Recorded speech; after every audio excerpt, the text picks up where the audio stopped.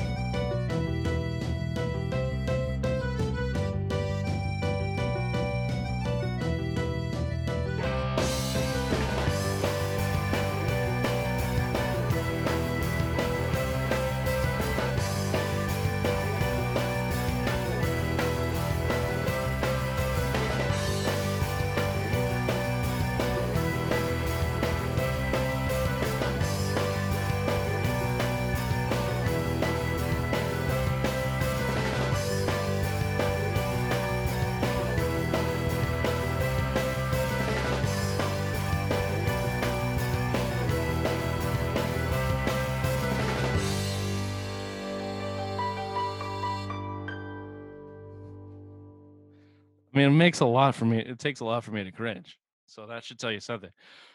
Andy Bernard's best role was playing third fiddle to Michael, Dwight, and Andy.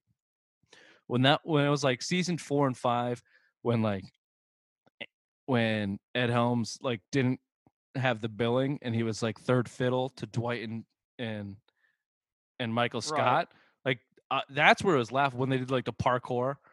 And he was just like constantly trying to get like approval and he wanted approval. He wanted that from the start, even when he with Big Tuna. Right. With Tuna but he didn't have the screen time to make me hate him as Stanford. much. Same with like Meredith. Probably same as like if you did a spinoff with fucking Angela, I'd hate that bitch.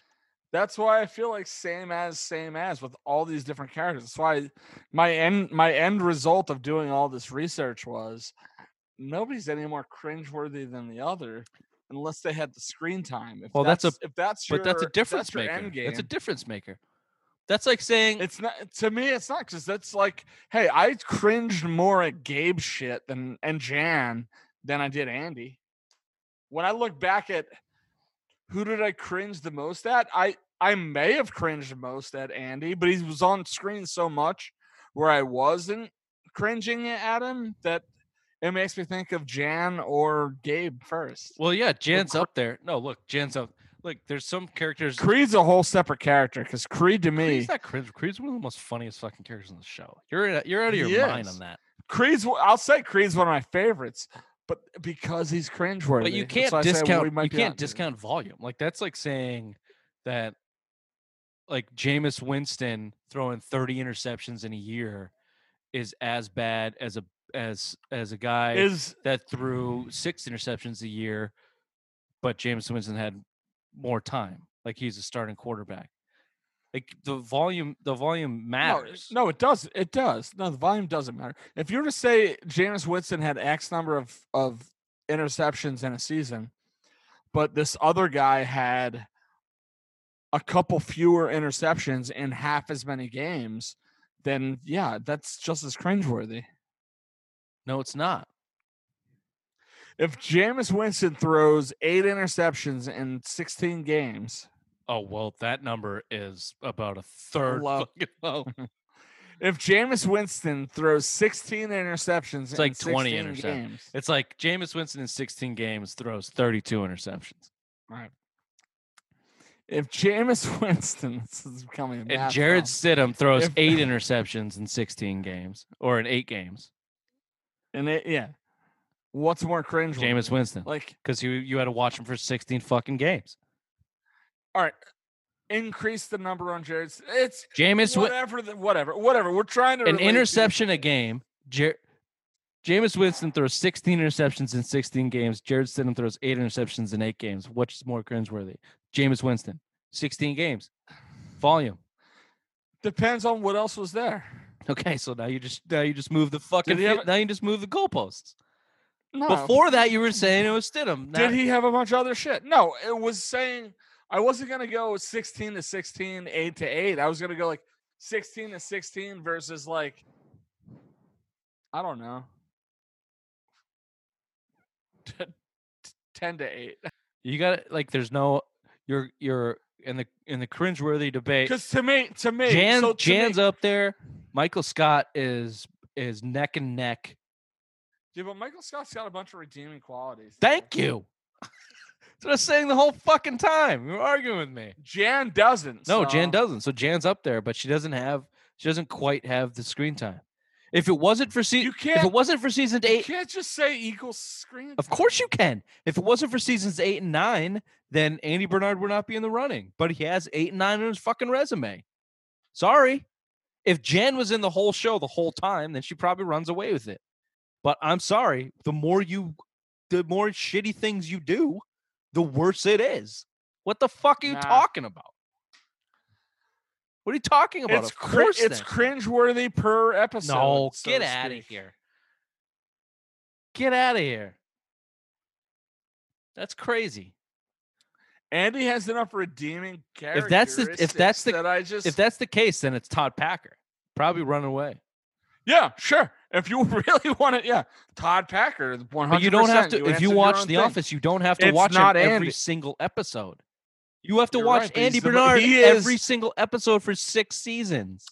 Todd Packer is the most cringeworthy person on the show. You're right. End of story. You should have led with it. And I actually don't. I actually don't agree with that. The only person that I think rivals him now after talking about this, it's Michael Scott. But he has too many redeeming qualities. It's Jan. Jan's the only rival to Andy Bernard for me. Because Andy Bernard has some redeeming qualities and some funny scenes. Jan doesn't. Like, everything Jan does sucks. I'd be honest. In all honesty, I cringe the most at things that Toby says and does. Yeah, but Tony's just funny. Tony's mainly just a fucking punching bag. He is. That's what's cringeworthy most about Toby is he's just a punching bag.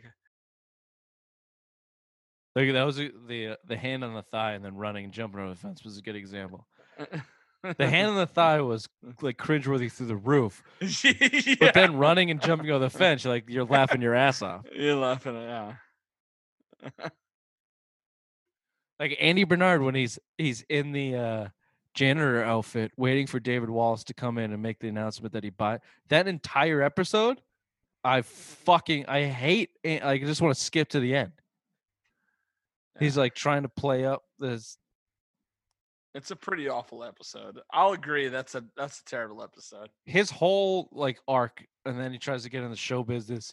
The one where he's spraying his eyes and he's crying because he can't have water in his eyes, and then he goes and cries on the fucking singing show. I'm sorry, man. I guess you don't count volume, but Baby Wawa. Baby Wawa. Baby Wawa was terrible. You stack up that much in a row. Sure. That sucks. Yeah. Moses, we didn't mention Mose at all. Mose. If I were to go back while we're still recording, my favorite recurring character is Mose.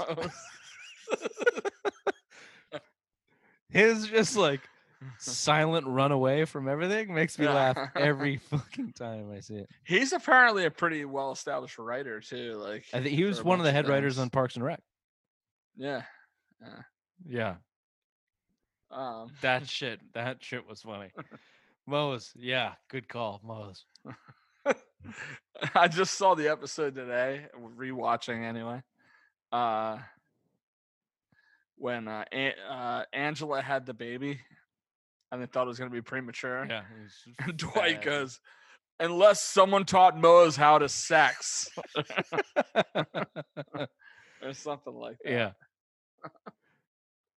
Yeah. That baby is mine. The Dwight Mose dynamic is awesome. One of my favorite episodes is the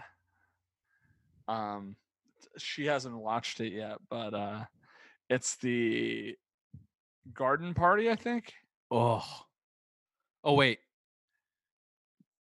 When they go to Shrewd Farms. Yeah. Jim writes the book. Jim writes a fake book on how to host a garden party. Yeah. That's yeah. It's Andy. You learned Andy and his dad have that weird dynamic. Isn't it the and Groban's in it? Isn't that the wedding? Isn't that Andy's wedding, or is it his like rehearsal dinner or something? No, that was like his I got the promotion dinner. Oh yeah, you're right. Yeah, the and they're like, oh, you got promoted to regional manager, Yeah, but yeah. you're not like the manager. Another cringeworthy moment, and then Groban gets up and sings with him because Andy Bernard can't sing in that key. Fucking unbelievably cringeworthy. I didn't think that it wasn't cringeworthy for Andy. It was more for his dad. The whole scene was cringeworthy. It wasn't funny. It was just like, it was all cringeworthy. I'm secondhand embarrassed. Outside, but it wasn't because of Andy. Andy had a legitimate concern. 1,000% because of Andy. His dad's also a dick, but Andy needs to realize when your dad's a dick, stop sucking up to him. You're in your 40s, dude. Get over it. All right. Most cringeworthy episode. Maybe I just kind of empathize with him. Get over it. Get the fuck over it. Come your own man. It ain't happening, guy. You're not Josh Groban. But anyway, the thing that I loved about that was Mose taking the cars and just driving them through the cornfields. Yeah, no, that's actually really. And Jim writing the book and Dwight abiding by every last rule of how to host a garden party. That is really funny. I think the most cringeworthy episode ever, and I could be pushed off of this, but this is just what in my head, is Michael Scott's toys. Scott's Tots. Most cringeworthy episode ever. Yeah, I'll give you that.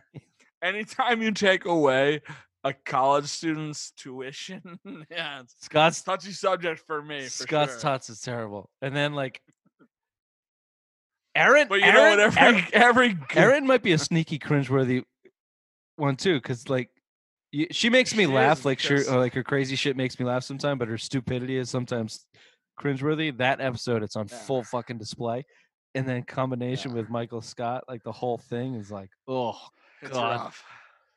Yeah. I don't have tuition, but I have laptop battery. Basically, is what he said. Yeah. What does every good laptop need? Batteries. And I've got plenty of those. I should have gone with Michael Scott and just brought out that episode, and I think I would have won the debate. Yeah. Well, after so many episodes, I don't think you come into most debates trying to win.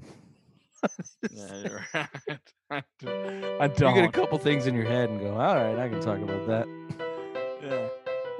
I think it works better that way. It does. Someone's got to be funny.